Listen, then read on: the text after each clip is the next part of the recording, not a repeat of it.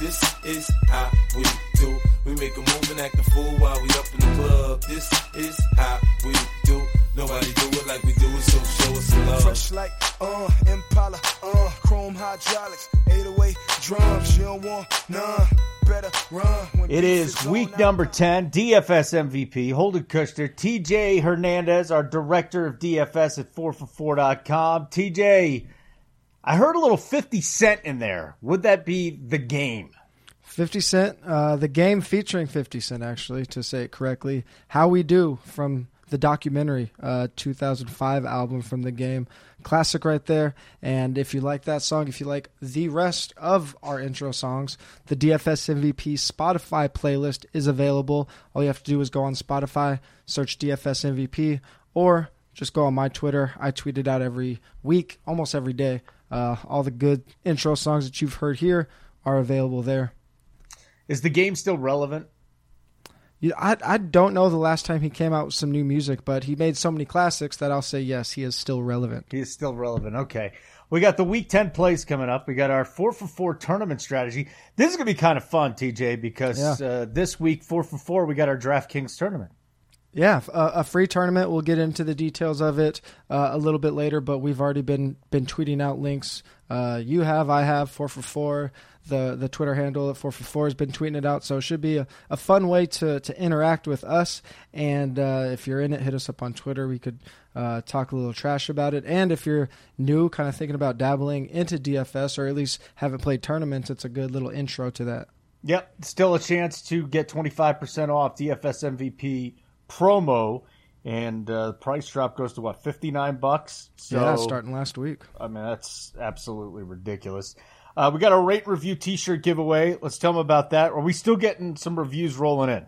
Yeah, getting plenty rolling in. I mean, like you said, that offer, 25% off, is still available, and we're only at our halfway point. This week 10 is everyone else in football. They think they're almost done. We go through championship week for DFS, so a lot of value left to be had. A lot of people still listening, leaving us 5-star reviews, winning a lot of money. And if you want to get involved with that as well, get a free t-shirt from 4for4, be entered into that contest. All you have to do is leave a 5-star rating and review yourself. This week, Drummer Lava was our winner.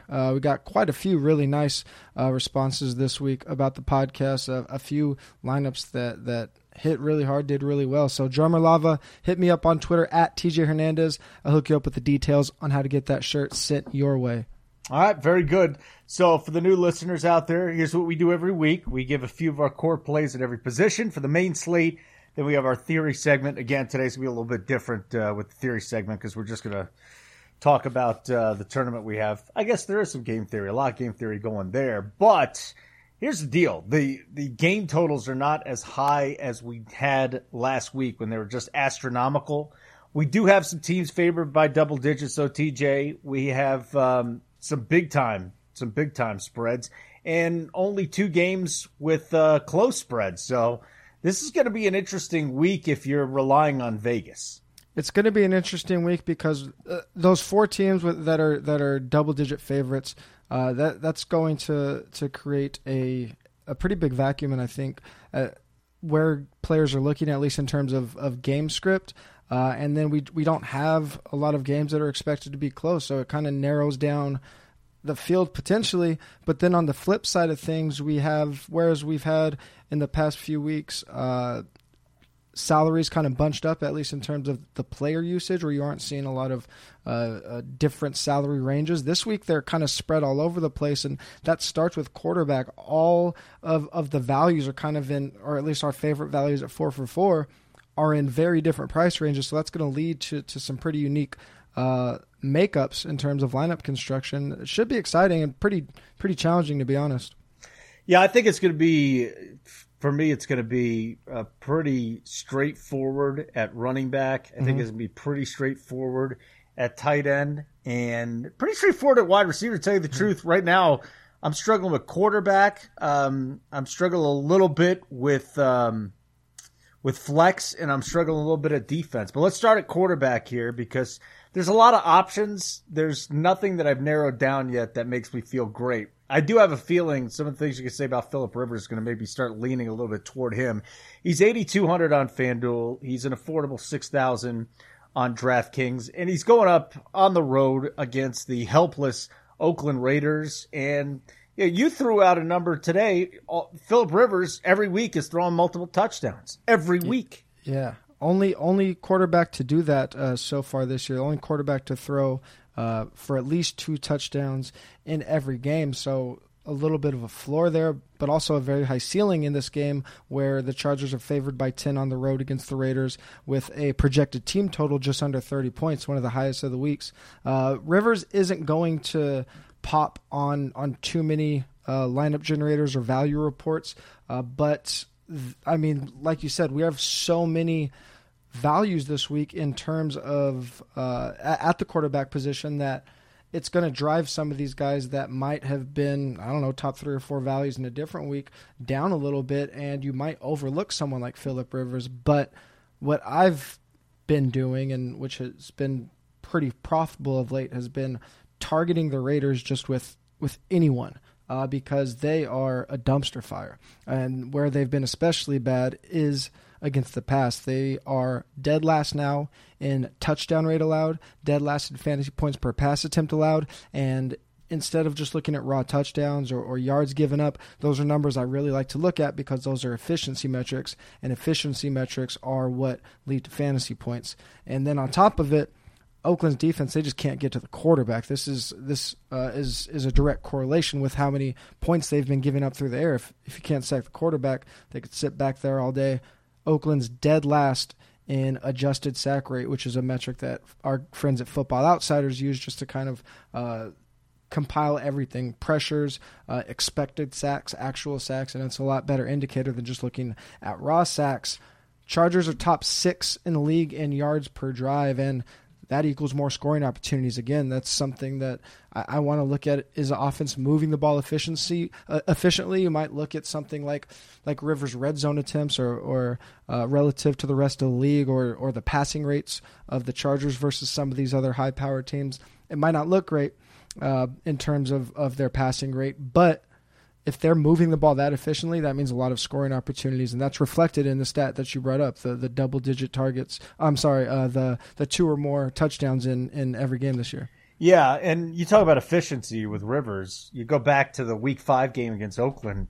He was 22 of 27, just 27 attempts. He threw for 339 and 2 touchdowns. Efficiency. So, I mean, it's got efficiency. How about this year? He's 19 touchdowns and 3 interceptions. And nobody's talking about Phil Rivers. And he's on pace for 4,500 yards. He can't do anything. He'll always be the most underrated quarterback. And the biggest irony of his career is probably going to be the fact that Eli Manning is probably going to end up being a Hall of Fame quarterback, and Rivers isn't going to be. Rivers will, and I hope so. But the irony that they were drafted together, and that the argument's going to lean Eli when in fact it's Rivers. Like whenever that 30 for 30 comes out, it's going to be amazing.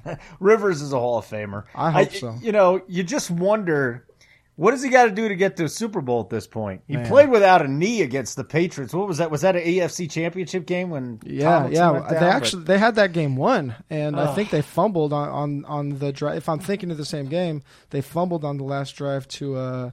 They actually were trying to kill the clock. Yep. I mean, he's a stud. I really hope they get to a Super Bowl. Even though they only have 5 fans in Los Angeles going to games, I really hope they get to a Super Bowl, and I'm glad that we're talking Phillip Rivers here because he is having 19 touchdowns and 3 picks. It's Tom Brady-like. It's incredible. Ladies and gentlemen. All right, so that's 8,200 FanDuel, 6K on DK. Then you go way down to Bortles at 6,800 and then 4,900. He's at Indianapolis. Now, Bortles has a non-throwing shoulder issue that he's working through right now, and he's Blake Bortles. So the name, that's working, I guess, for you if you're going to play him this week because he's always lower owned. Why do you like Blake Bortles? Well, he was a guy that we were pretty high on early in the year. Then he got benched, and ever since then we haven't heard his name floating around a lot. This week I think he's especially interesting for all of the traditional reasons that we talk about, and I'll get to those in a moment. But one that is very intriguing to me is that this week they're aren't many cheap quarterback plays that people are going to be looking to, and that's a position you want to punt. And a player that we're going to see pop, I think, is going to really gain in popularity by the time we get to Sunday is going to be Marcus Mariota, because he's very cheap. He has a good matchup, and he's coming off a pretty good game. So I think his ownership is going to be a little higher than what people expect once all the articles and podcasts get out.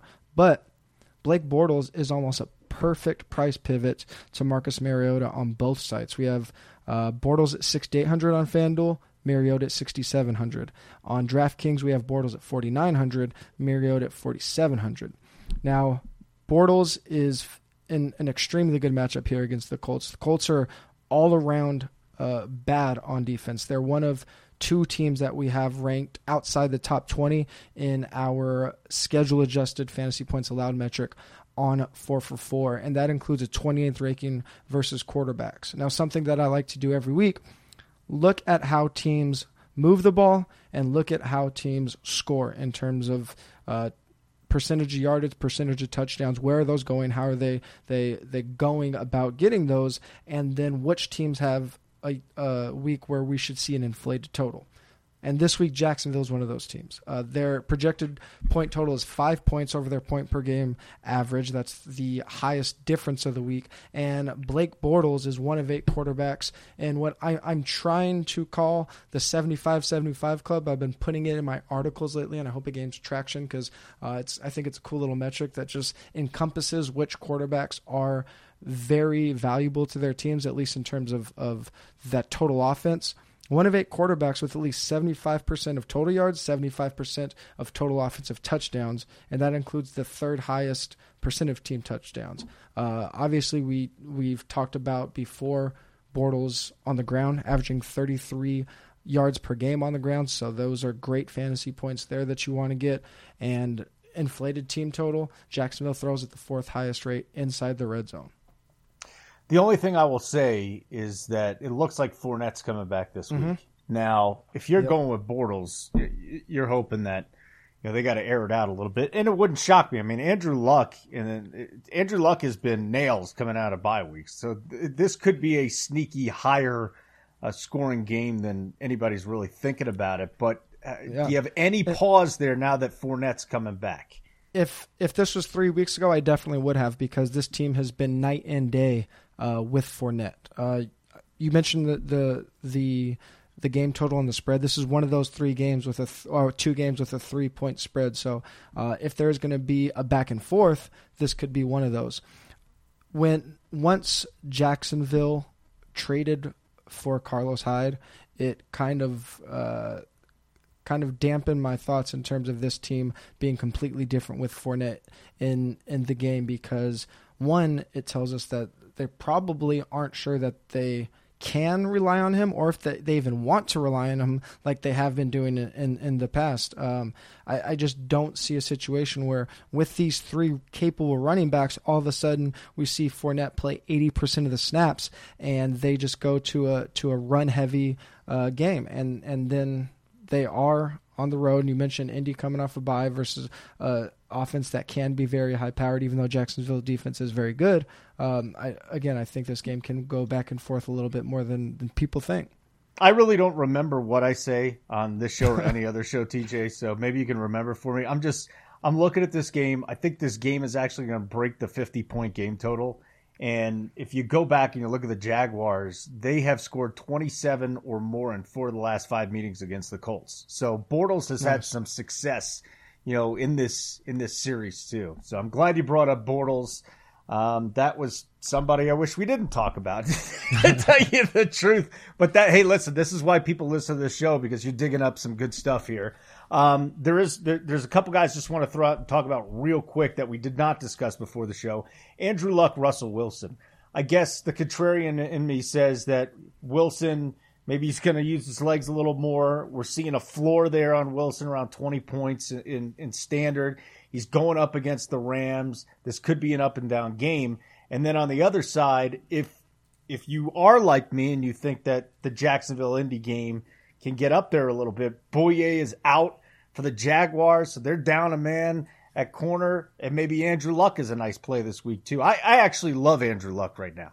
Yeah, I'm probably out of those two. I'm probably lower on Luck because of the matchup. But you mentioned Bouye, and again, if they're telling us, them being Vegas, that this is going to be a relatively high scoring game with a spread of just 3, they would have knocked this way down if they're worried about the Jaguars. But the Colts, all they do is pass, no matter where they're out on the field, what the game situation is. So I think they're going to say they're not going to try to switch it up and slow down. They're going to try to attack the Jaguars with their normal plan, and if that happens, we can see the back and forth we talked about. Now, the Russell Wilson, the reason I love him week in and week out is because he's been extremely efficient. The Seahawks just haven't let him throw as much as he wants to. His touchdown rate is second high. I'm sorry, his fantasy points per attempt is second highest in the league. It hasn't really mattered who he's gone up against. His efficiency has stayed very high. If we bumped his pass attempts up to 300, which would only put him 12th in the league, he would be second in the league in passing touchdowns. So if they let him loose, I think we could see some fireworks, and they're probably going to be forced to throw this week against this Rams offense. Yeah, I think if they don't let him run this week, that they're going to get completely destroyed by the Rams. But again, divisional game, two teams know each other pretty well, and I'm just looking at Luck. I think we were all worried about his shoulder, and he's throwing 3-4 touchdowns every single week. He's got 18 touchdowns over the last 4 weeks. I mean, he's throwing so much. He's throwing so well. So this is again, I won't remember saying this. So if I'm wrong, you'll bring it up. If I'm right, don't worry about it. Let's move on to the next position, of course. And hey, last week, I don't remember if we talked about Kareem Hunt possibly being the number 1 overall running back out there, but I have a feeling we were talking about him, being high on him. And if you thought you were high on him last week, how about this? He's 9,000 on FanDuel. He's 8,500 on DK. He's taken on the Arizona Cardinals in a game that, my goodness, this could be a 60-10 game. Yeah. But you know what? I think I said that when Minnesota and Buffalo were playing. The last time we had a spread of 16.5. And what happened in that one? That kind of backfired. But I'm feeling so comfortable with the Chiefs this week, and Kareem Hunt just going bananas. Yeah, we have a good little foursome of running backs at the top of pricing this week. Those guys being Melvin Gordon, Todd Gurley, Kareem Hunt, and Alvin Kamara. Now, Gurley's priced way above the rest on FanDuel. Everyone's a little bit closer, within $900 of each other on DraftKings. So none of those guys are particularly bad plays, but the situation stands out for Hunt the most because of what you mentioned, because of that game and because of how bad Arizona is. Arizona's a defense that they funnel points to running backs. They're top 3 in schedule-adjusted fantasy points allowed to quarterbacks, 11th versus receivers, 5th versus tight ends, but 27th versus running backs. And the game just sets up very well for Kareem Hunt, who's $9,000 on FanDuel, $8,500 on DraftKings, because of game flow should push the ball his way. Kansas City is the biggest favorite of the week at 16.5 points, and they have the highest projected total of the week, 33 projected points, which is surprisingly, that's their highest game total of the season. So that's really saying something for how on fire they've been. And Kareem Hunt has as much touchdown equity as anybody not named Todd Gurley. He's top 3 in rushes inside the 10 and inside the 5, and as I mentioned, he has that inflated total this week. Obviously, Kamara's up there, but I think in the back of our heads we have to worry about Mark Ingram a little bit, even though he hasn't been putting up the fantasy numbers. He is still pretty close to a 50-50 snap and touch share, so there's a little bit of a concern there, but Kareem Hunt just such a big part of this offense and in a really great spot. And even whoever you like out of the group I mentioned, even if it isn't Hunt, they're all going to cannibalize each other's ownership a little bit, which helps whoever you like. He's just a great player too. I mean, it's gotten to that point. He's so athletic. He's got such great burst, and we saw Spencer Ware get a little more involved last week. Mm-hmm. Maybe at some point in time, Andy Reid wants to dial it back with this guy, but that time is not now. Yeah, so the concern in that this week is if this 16.5 point spread holds true and they get there very early, then that is a concern. But when we have a team that is expected to score as much as the Chiefs are expected to score, give me their studs, and I'd rather bet on those studs getting them to that big lead than worrying about them sitting in the fourth quarter. Yep, no doubt about it. You talked about the big four this week. That'd be Gurley, Gordon, Hunt, and Kamara. Mm-hmm. And don't forget about James Conner either. I guess he's a big five because a lot of people faded Conner last week. It wasn't a good matchup. It was against the Ravens, and boom, that guy went nuts. I mean, we might as well just cross his name out. Cross his name out from now, and he is on the full slate, right? That's why we're not. He's playing on Thursday night, but cross his name out. And just put Le'Veon Bell there if you want to feel better about it. Because if Le'Veon Bell was the name, every week you would play him no matter the matchup. So 100%. That's a great point. He's just this guy is an absolute beast. All right, we move on to Tennessee, taking on the Patriots, and Dion Lewis, 5,800 on FanDuel, 4,600 on DraftKings. Mm-hmm. So you could take this down narrative street. I'm sure there'll be a lot of talk about that. In DK, he makes perfect sense. Yeah. Does he make sense on FanDuel? You just have to save money somewhere this week, especially at running back. There aren't really any cheap running back plays. We got AP under 7K on FanDuel. I mean, if you're going to go with Mike Davis, that seems pretty risky. He's a guy that's going to be very popular. There's still a chance Chris Carson's going to play. Mike Davis's workload last week came because Chris Carson got hurt in the middle of the game. So if Carson's active at all, that worries me a little bit. Obviously, Seattle is potentially going to be in some really big negative game script concerns. So it's almost more of a I have to default to somebody than that I love Lewis, who is a price-saving option. 5,800 on FanDuel, 4,600 on DraftKings. It's kind of going to be, is it him or Davis that you like more as your price-saving option?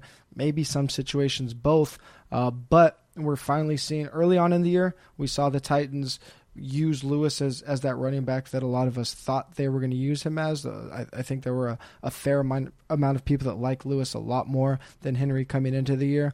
We've seen them get back to that a little bit more in these past couple of games, at least 19 touches and 120 total yards in back-to-back games.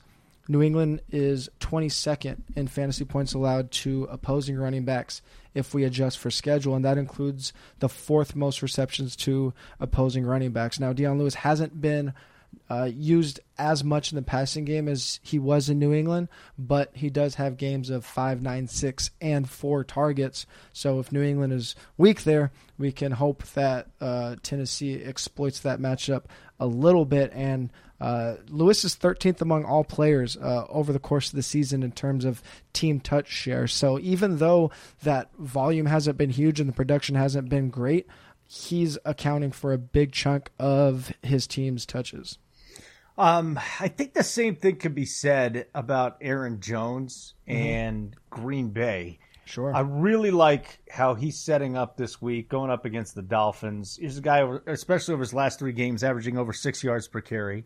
Over his last 3 games, he's getting the overwhelming majority of the touches out of the backfield. The game script, this is the thing about listening to Mike McCarthy. This is probably a month ago, and the question, why isn't Aaron Jones getting a football? Mm-hmm. And what he mentioned was game script. He didn't say game script. He's like, we've been playing from behind too much. Yep. Well, if you think that they're going to be ahead, I think it's $6,500 on FanDuel. I don't have his pricing on DraftKings, but I think Aaron Jones is a guy that can actually be a little salary saver, even in cash this week. I feel very good about him. Absolutely. He's down at $5,000 on DraftKings. Yeah. I mean, you already talked about game script. Miami has allowed the 4th most total yards to opposing running backs, so they've been getting gashed there. No matter whether you've been passing or throwing on them, they've really struggled. And that's, I mean, even if you don't like him in cash, that's going to be a really great leverage play because I think Aaron Rodgers and the rest of that passing offense are going to be very popular this week. Yeah, that's just another name that I was thinking of, and I got a couple on wide receiver too I'd like to bounce off you. But let's talk about the plays that you have dug up that, that's why you pay for the service, the DFS package. TJ's just crushing it. Michael Thomas, we'll start here. I mean, listen, there's some big names, right? There's some big names at wide receiver. Every single week we have the same thing coming up this week. Julio actually scored a touchdown. Devontae Adams, we go back to that Miami game. Tyler Boyd, I think, moves up into like the top tier, and maybe even Keenan Allen if you like Phillip Rivers. But why does Michael Thomas stand out to you? Well, for one, we have a lot of really great plays on the slate this week and relatively affordable compared to how they're going to rank in our projections. But think about who's on a bye this week. We got DeAndre Hopkins, I believe, on a bye. Antonio's not on the main slate. Adam Thielen is on a bye. So those top-tier guys are really thin. You're not going to be able to replicate the volume of those receivers very often. And Michael Thomas, he went through a little bit of a dip right when Ingram came back. We saw the Saints start going a little bit run heavy, but they've eradicated that, at least in terms of Michael Thomas's volume. 35% target share since the Saints week 6 bye. That's second only to DeAndre Hopkins. If we look at his touchdown upside over the course of the season, he ranks 4th in the league in red zone targets, and he has a phenomenal matchup this week. Cincinnati overall ranks decent against the pass, but he's going to face William Jackson, who he's been Cincinnati's worst cornerback in terms of fantasy points per targets allowed, and that's a matchup that Michael Thomas should be able to exploit. Yep. Again, this will be interesting to see how the New Orleans offense fares on the road here against Cincinnati. But you flip it onto the other side, A.J. Green is down. Yeah. I mean, for me, the big factor was, hey, is John Ross going to be active? Because Tyler Boyd doesn't get as much love from Andy Dalton when Ross was out there. But now, I mean, Ross is coming back from injury, but Tyler Boyd is the number one option there. I'm curious to see if he can fill those shoes, but I tell you, you watch those Bengals games, third down or a crucial situation, he's looking for Tyler Boyd because he has sure hands and he's not going to be double teamed. I wonder if that's going to happen this week. Yeah, well, both FanDuel and DraftKings did a pretty good job of adjusting Boyd's salary because there was a pretty big notice in terms of time that we're not going to have A.J. Green. So Boyd's up at $7,800 on FanDuel. He's up at $7,500 on DraftKings. So, I mean, over on DraftKings, he's only $600 less than Michael Thomas, who I think is far and away the best wide receiver value of the week. So that makes him not a must play, but also he's still one of the best plays. One thing that Cincinnati's done very well this year is move their wide receivers around, take advantage of matchups, and that's why we saw a dip from Tyler Boyd in terms of his target volume. If you remember very early in the year, the first 3 or 4 weeks, he and A.J. Green were pretty much neck and neck in terms of volume, and then A.J. Green kind of pulled away over the last 3 weeks, and that was because they had a few matchups where they were facing teams that had very good outside corners. They moved A.J. Green into the slot a little bit more to avoid that matchup, and that hurt Tyler Boyd's volume. But now he's going to be the go-to guy against a Saints defense that ranks last in schedule-adjusted fantasy points allowed to wide receivers. They're going to move him around. They're likely going to put him in the slot where almost 90% of his targets have come from this year anyway, and take advantage of a Saints defense that ranks bottom 5 in yards per target allowed to the slot.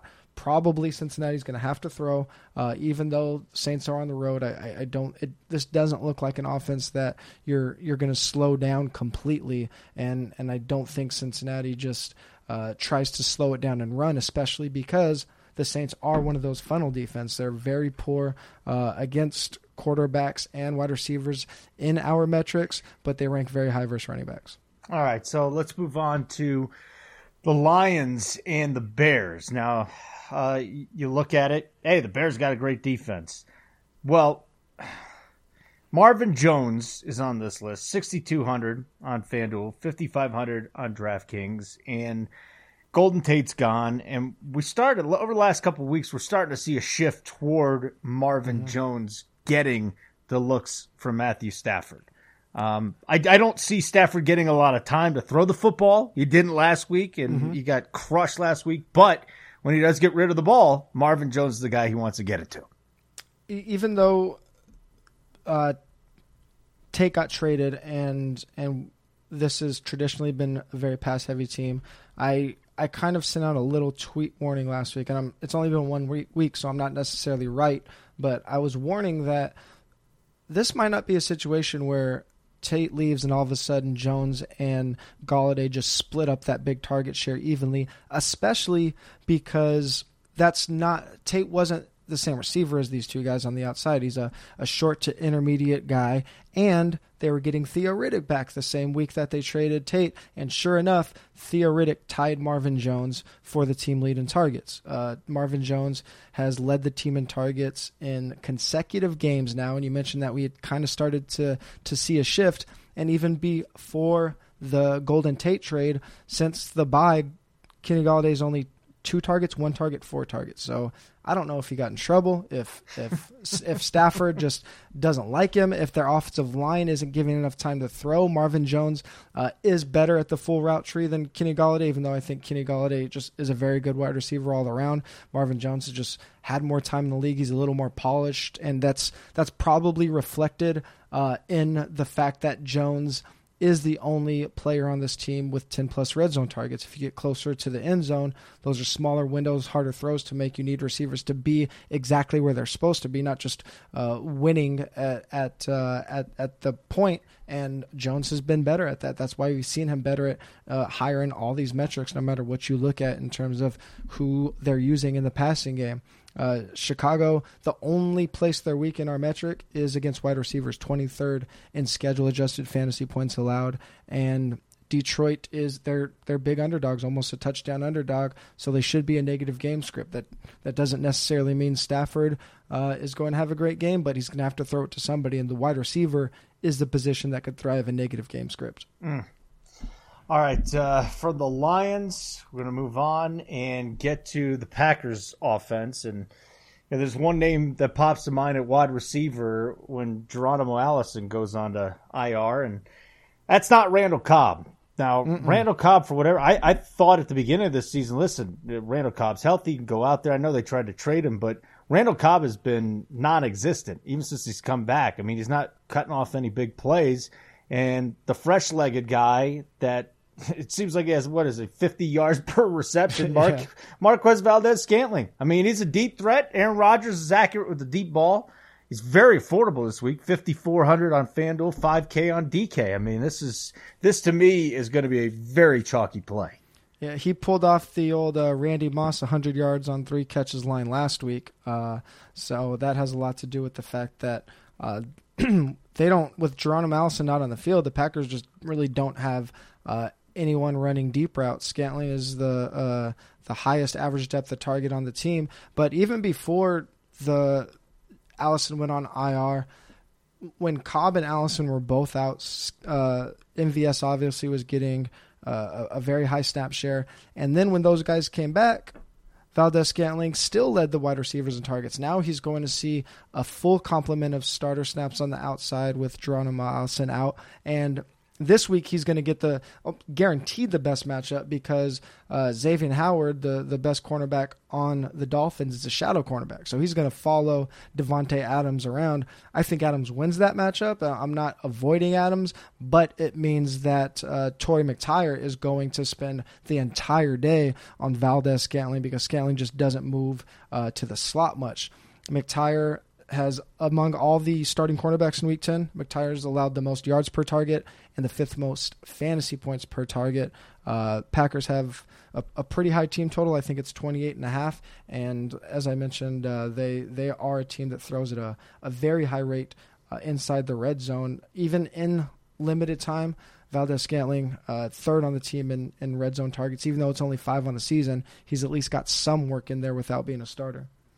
Yeah, I'm going to bring up a name here that I think it was about 3 weeks ago. I was trying to jam in a really low-price wide receiver, and I was asking my guys that are around the Redskins, they're like, what do you think of Maurice Harris?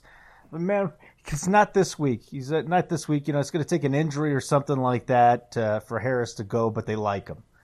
All right, well, all of a sudden, last week, the guy gets 12 targets. Now, that's not going to happen on a week-to-week basis, but the coaching staff has liked Maurice Harris a lot. I think both tight ends will be involved in this game. If Jamison Crowder is out, do you like Maurice Harris even in cash?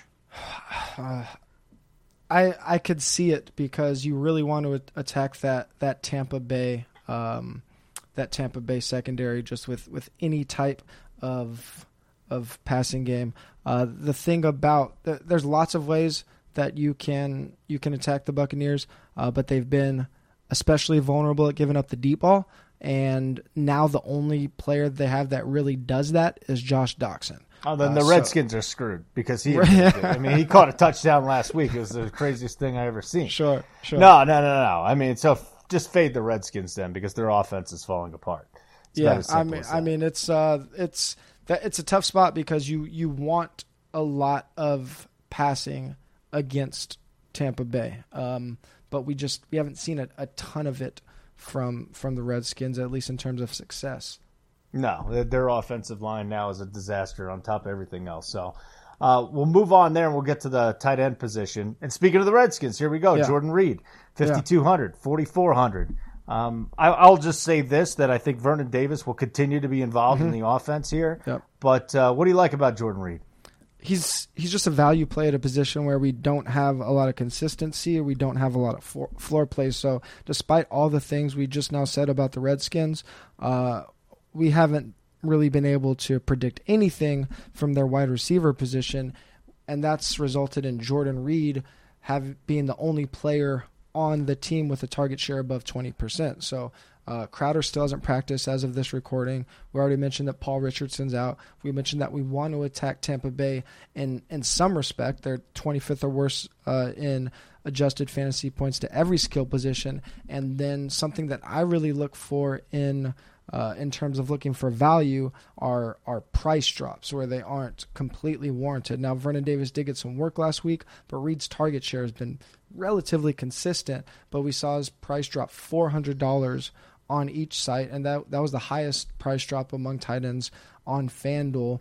As ineffective as the Redskins passing game has been, ever since they came out of the bye, we have seen more passing. Now, last week, they were forced into a pass-heavy game script because they got behind big against the Falcons, but in 3 of the 4 games prior to that, they did let Alex Smith throw it at least 30 times. And as I mentioned, the only consistent target has been Jordan Reed. So as a floor play, I do like him. All right, so we got one other tight end to get to. O.J. Howard, Fitzpatrick loves this guy. And O.J. Howard isn't just a guy that he's a safety valve. They actually go down the field with O.J. Howard. Yeah. 6,500 FanDuel, 5,300 DraftKings. I mean, I think if you have the money to go after this guy, it's like there's Reed, the value, then there's Howard right in the middle, and then there's Kelsey. I think Howard he's at a decent price point, and I love what this guy brings to the table. One thing that we talked about early in the season when Fitzpatrick was getting hot, and we also talked about early in the preseason when we were trying to figure out this team with all these weapons, is that they're built to stretch the field, and O.J. Howard was one of the biggest parts of that. We've seen that with their dynamic passing offense, no matter who's been under center, and now Howard's really emerging as the only consistent option after Mike Evans. Even though they have Godwin, they have Humphreys, they have Deshaun, those guys have really been mixing and matching their snaps, especially Godwin and Deshaun. It's actually been Humphreys that has been second behind Evans in that wide receiver group in terms of snaps, but he hasn't had a ton of volume. He had a nice game last week, but those snaps haven't resulted in the type of volume that O.J. Howard's getting. O.J. Howard's been extremely consistent since the Buccaneers bye.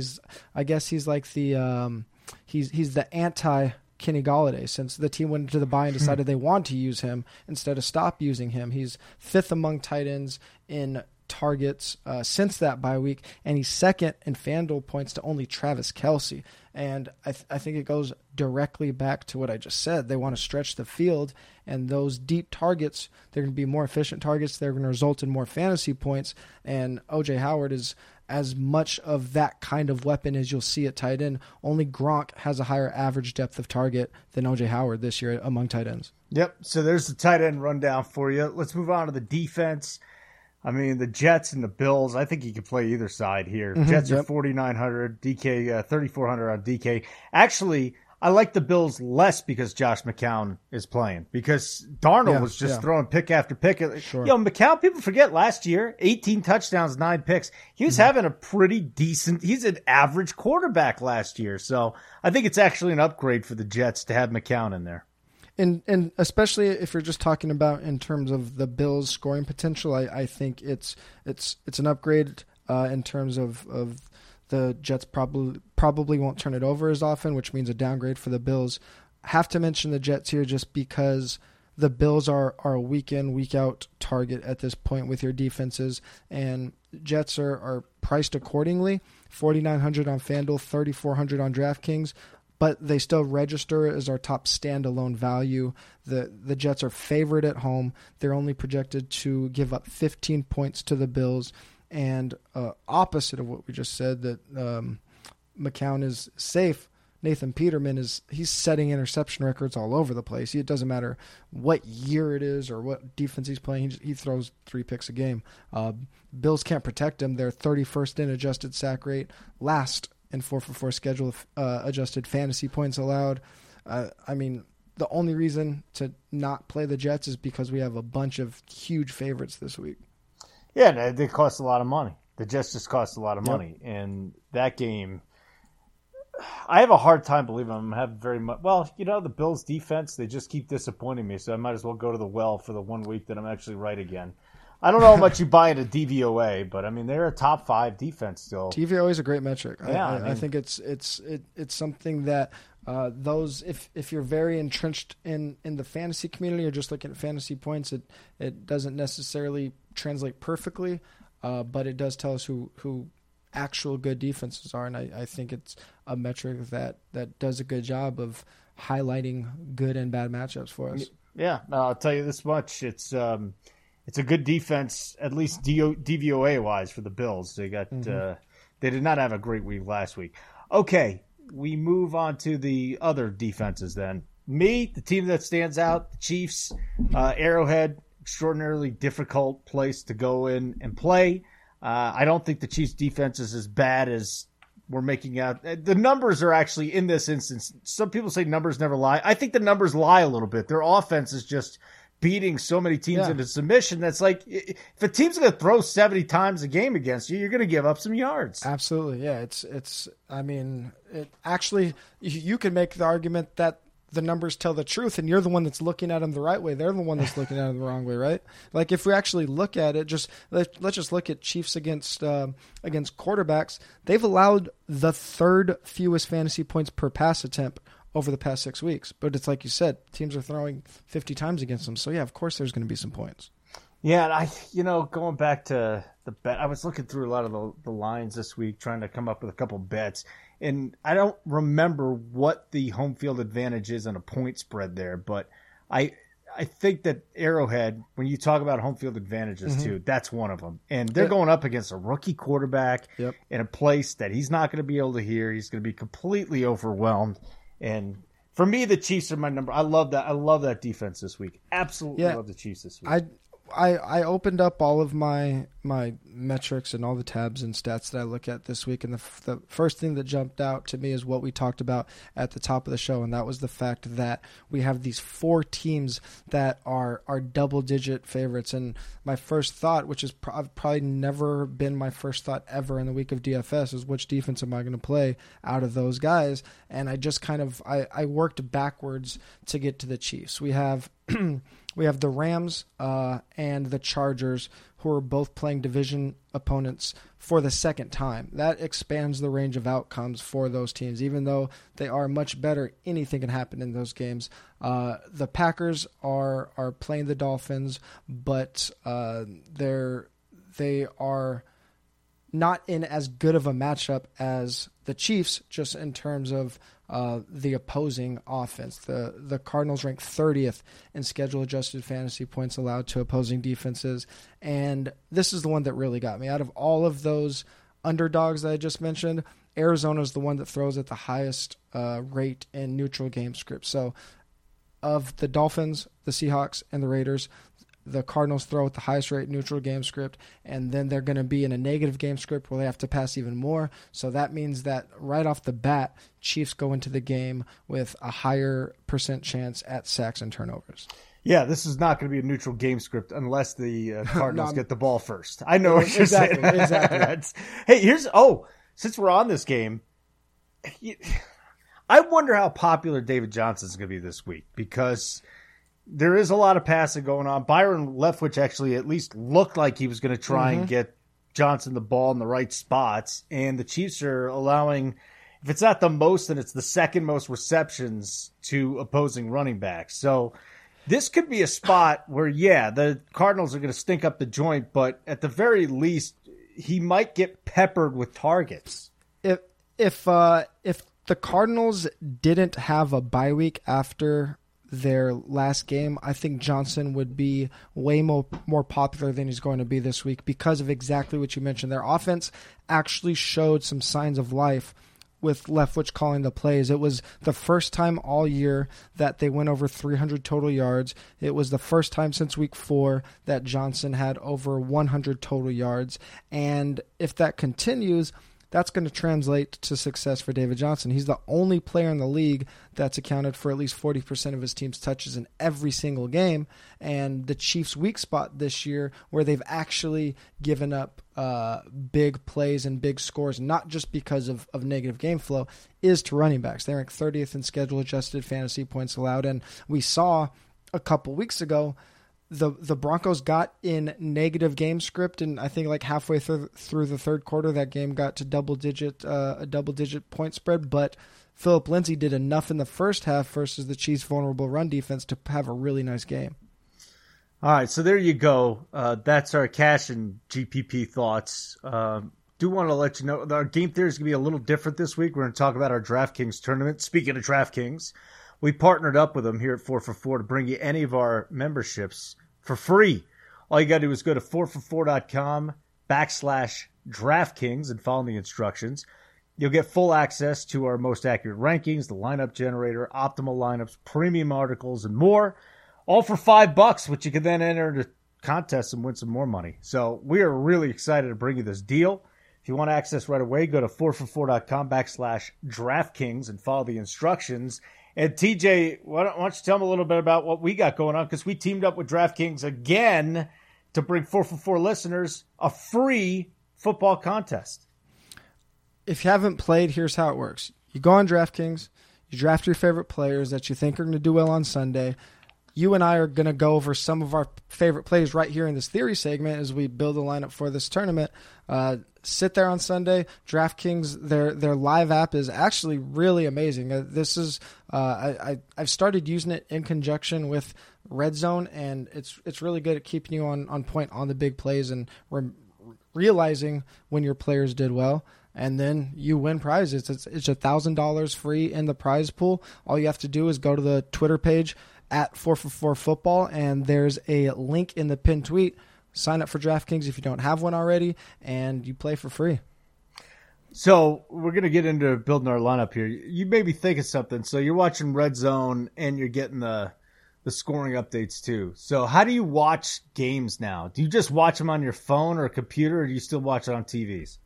No, I go with 2 to 4 screens in my living room, depending on what's going on, how many games are playing. I use a DirecTV game mix for one of the TVs, Red Zone on another TV, and then if there's any games I really want to pay attention to, I'll use the other 1 or 2 TVs to have those games on the big screen. Yeah, I think I was telling you, like, I didn't have TV for 2 weeks and I had to watch it on my phone. And now that I have my home studio set up again, it's just so nice to be back and watch all these football games. I was doing a show somewhere else, and one of the hosts over there says he doesn't even watch games. He's like, and he's so much better than us because he doesn't even watch games though. He's like, I just look at the data, I put it in. I don't even like football.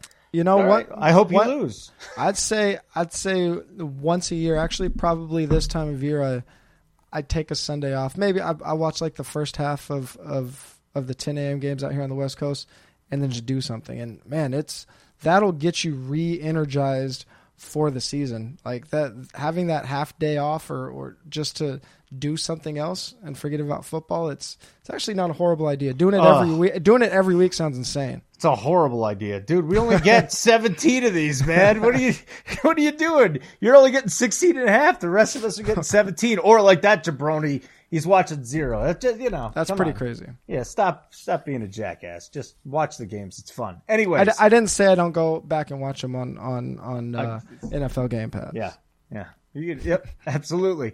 All right, lineup strategy build. So let's do this. Let's use your DFS work here, TJ. Show off for us a little bit, and let's build a DraftKings lineup. So it is now the tournament. And I got to go back here. I just put in my dummy lineup there in the tournament there. So this is our 4-for-4 tournament. It's a single entry, correct? Yeah, single entry tournament. It's free to everybody, not just 4-for-4 users, but we've ran these contests in the past, and something that's very, very unique about this contest, whether it be a free one or they're in the past, we've ran series on 4-for-4 with some pretty big prizes. You could take this strategy to other websites or podcasts that do things similar.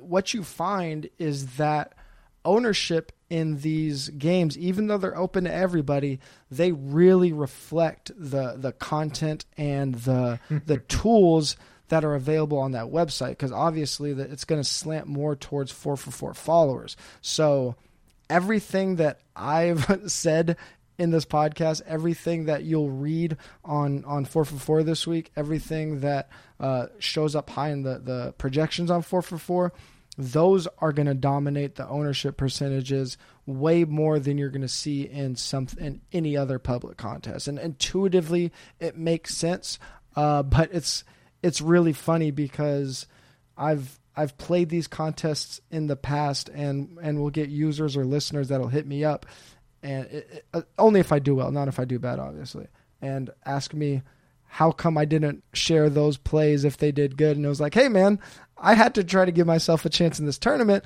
so I had to go with some plays that I actually didn't like, and I just got lucky that they worked. Like I'm very transparent in my work on the site, but this is the game theory of this specific tournament. I have to go with plays that I'm not necessarily high on because I know most of this tournament's reading 4-for-4. So I think that's an interesting aspect to it. You kind of have to figure out ownership that isn't really maybe not available to everybody else. Dude, can't you let one of our listeners just win or a subscriber win? It's like you take half a day off of football. So take a 4-for-4 free contest off, buddy.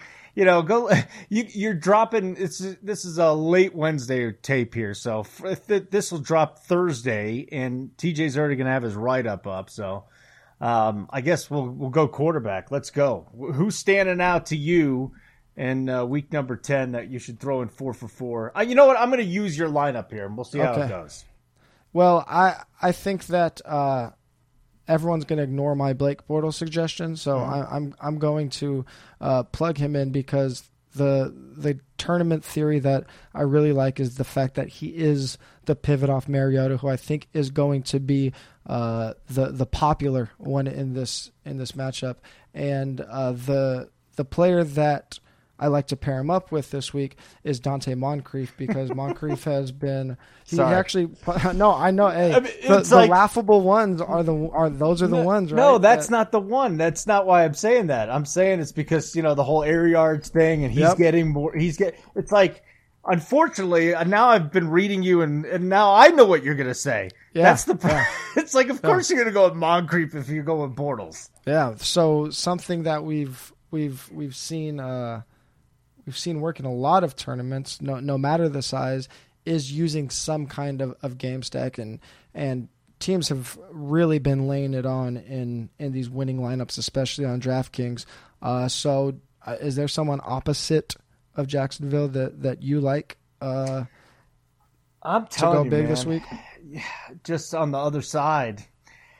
I'm going to be the only guy that says this. I love me some T.Y. Hilton. Yeah. I mean, and I can go back and you look at his production at home. You look at his production with Andrew Luck, and this year. This is a very small sample, but it's 3 games at home this year. 17.5 PPR on the road, just a shy of 12. I I think that T.Y. Hilton today, this week, Bouyer's going to be gone. I mean, I don't see Ramsey being all over him. And listen, Ramsey, last time these two teams played, Ramsey just crushed T.Y. Hilton after the game, and he was talking about their offensive line. That's a little narrative straight. I have no problem going with T.Y. Hilton. I think a lot of people are going to fade T.Y. because he's going up against the Jaguars. I like T.Y. as the opposite game stack. If you're going to game stack and your stack's going to include a quarterback pass catcher stack with an opposing wide receiver, it's often best to not go with a secondary pass catcher. It's best in those situations to usually go with the primary pass catcher. T.Y. Hilton obviously plays this Jacksonville team twice a year and hasn't had insane success against them, but we have seen Jacksonville struggle a lot against elite wide receivers. Now, T.Y. Hilton isn't in the Antonio Brown, DeAndre Hopkins tier, but those two have played them 5 times combined over the past 2 years, them being the Jaguars, and the Jaguars have really struggled against those guys. Yeah, I mean, I guess the other option would be Jack Doyle if you wanted to. Yeah, but now you're talking quarterback, one wide receiver, whatever Moncrief is, and tight end. Yeah, how often do those pay off? Right. I don't think that's the stack that you necessarily want. All right, so where would you go from here? You've got your quarterback, you got your 2 wide receivers out of 3. Where would you go next? Would you start with running back? Would you go defense? Where do you go?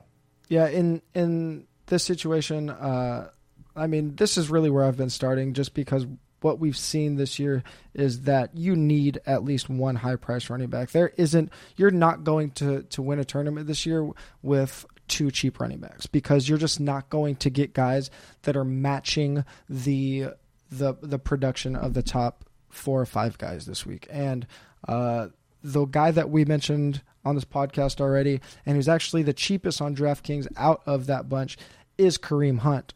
So I say we stick to our guns and throw Hunt in there. No doubt about it. Number 1, Kareem Hunt. All right, so where do you go next? You go running back, you go wide receiver, defense. We got a lot open still. Yeah, if I'm building by hand, say I'm playing a single entry, the process that I'm usually going to use is to take my core players, and this is something that Pat James has really been preaching this year. I'm going to take my core players in my lineup generator, and then I'm going to lock in a low-owned stack. So this Blake Bortles Moncrief stack is going to be pretty low-owned. Hit that generate button. I'm not going to play the top button, but I'm going to try to get an idea of which plays work and fit together the best, and then kind of try to build by hand from there. Obviously, we can't show everybody how we do that now, but one of the plays that would be in my core, and something that builds on what I just talked about with winning tournament strategies this year, is that people haven't just been sticking to one game stack or one team stack. People have been stacking multiple games, multiple teammates. So in the past 3 or 4 weeks, every winning lineup has had probably 2 or 3 correlation plays, and it makes so much sense because you have to be right less times, right? If you're right about 3 stacks, you're going to shoot up that leaderboard. So with Kareem Hunt in there, our favorite defense that we talked about, or one of the favorites, is the Chiefs, and that's a really nice correlation. So I'm going to throw that in there and then see what works. This is looking, this is probably a problem that I'm going to have a lot of that this week. So at least in tournament, I don't know how much Bortles I'll have. I'll definitely throw a lineup or 2 out there with him. Anyways, the great thing about that though is that like this year we've seen it so many times, is that the people haven't been winning tournaments by fading chalk and going with 5 low-owned guys. It's been the opposite. It's been 1 or 2 low-owned guys that have been the differentiator, and then just a unique way to find those correlations. So unique lineup construction has been way more important than a bunch of unique plays this year, and I think that's because people are just getting sharper. You get those 3 top scorers, often running backs, like you were saying. You get those guys on the same team. Just find 2 guys that are, less than 5 or 6% owned, and you got a completely different roster. So yeah, I think it's good. All right, so we still got we got Bortles, Hunt, Moncrief, Hilton, Chiefs. What's next? So I'm gonna throw it back to you and ask you what your opinion is on this situation, and we've seen on DraftKings that wide receivers have been kind of dominating the flex position in tournaments. But right now we're looking at 400 entries. The number's unlimited. I think by the time we kick off on Sunday, that number will probably close to double, hopefully a lot more. Hopefully we'll get in the 4 digits. So let's just say it's a tournament of 1,000 people. I don't think you necessarily have to have what I think is the highest upside strategy, and that's having a wide receiver that to win something like the Millionaire. I think in these smaller size contests, it's much closer to 50-50. So do you have a position that you prefer in flex? I think in PPR, if everything's equal, I'm going with the wide receiver. So still sticking with wide receiver? I would just, if everything were even. Now, yeah, sure. Right? If everything's even, I'm still going wide receiver.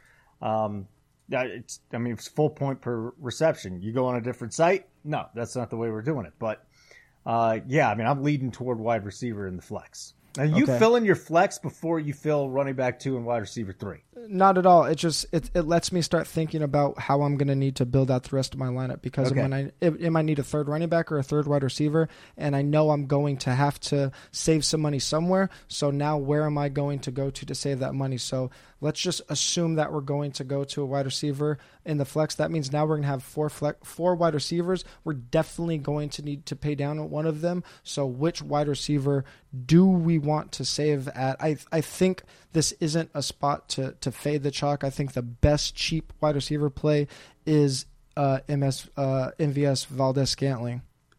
Yeah, I already had him in there. I knew you were going to say that too, because it's a great play.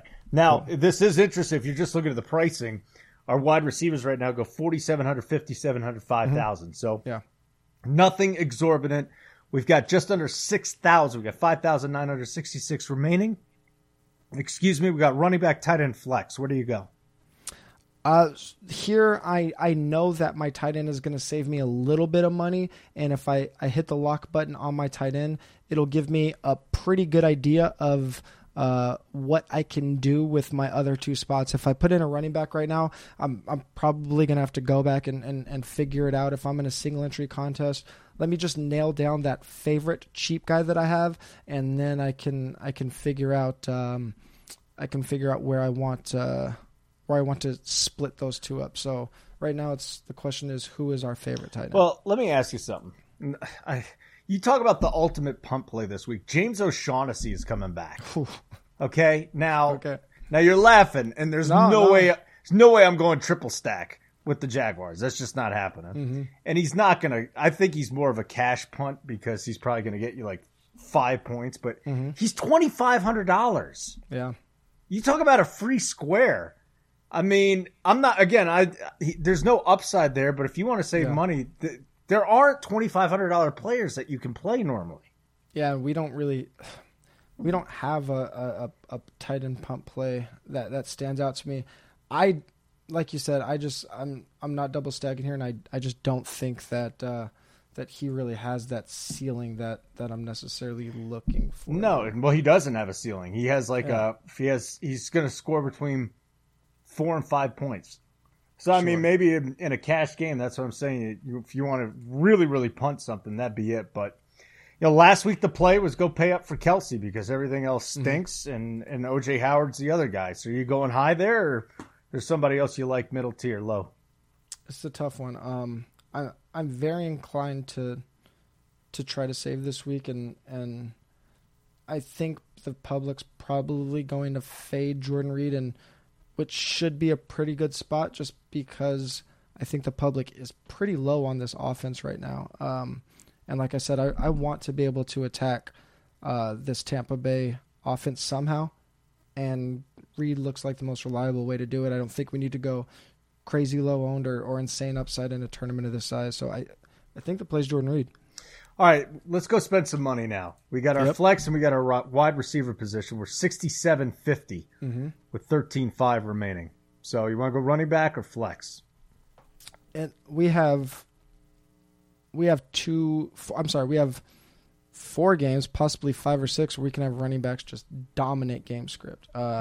My initial feeling in this week of a tournament of this size is that 2 decently priced running backs can really separate us from the field. Now we have 13 $500 left. So if we go with someone like Melvin Gordon, that forces us to find a $4,500 wide receiver. And I don't think that we're going to have one that we could plug in that we're going to love here. Probably the move is to hope Kareem Hunt runs away from the field, find somebody that can get somewhat close to that to the workload of some of these other guys, or at least the game script of some of these other guys. And I think you already brought one up that I think might be Aaron Jones. I think so.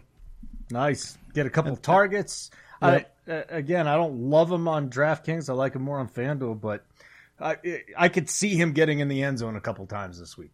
I like it a lot, and it gives us another pair of teammates. Now we have 3 pairs of teammates with a game stack with Aaron Jones and Valdez-Scantling, and it leaves us with $8,500 to pay up for whoever you think the best receiver is, and I think we both Michael Thomas. Yeah. Yep.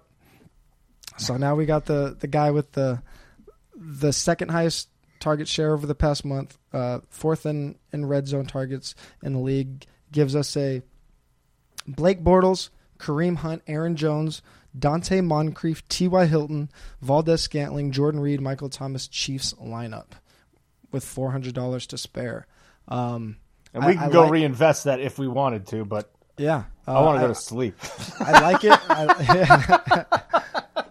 I like it. It implements a lot of tournament strategy, and it sticks pretty close to the vest of what we like on 4for4, and I think it's one that fits really well in terms of mixing in some pretty high core plays with some guys that can separate you from the field. Most noticeably, that low-owned stack, which we talked about, is probably the most important in tournaments this year. All right, cool. I like it. I'll have to go listen to the podcast again because I had already entered the tournament, but I'll figure it out. Don't worry about it, pal.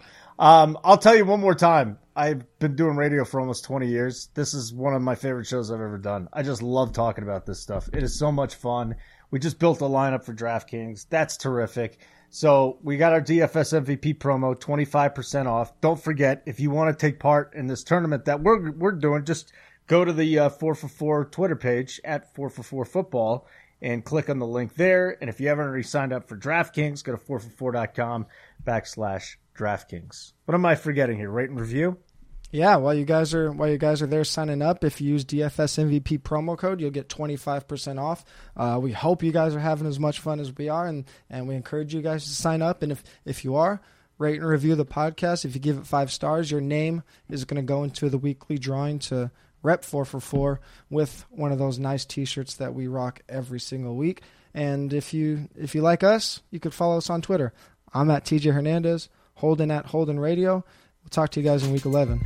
They call me new money, say I have no class. I'm from the bottom, I came up too fast. The hell if I care, I'm just here to get my cash. They bougie, I'm hood, they can kiss my ass. This is how we do. We make a move and act a fool while we up in the club. This is how we do. Nobody do it like we do it, so show us some love. This is how we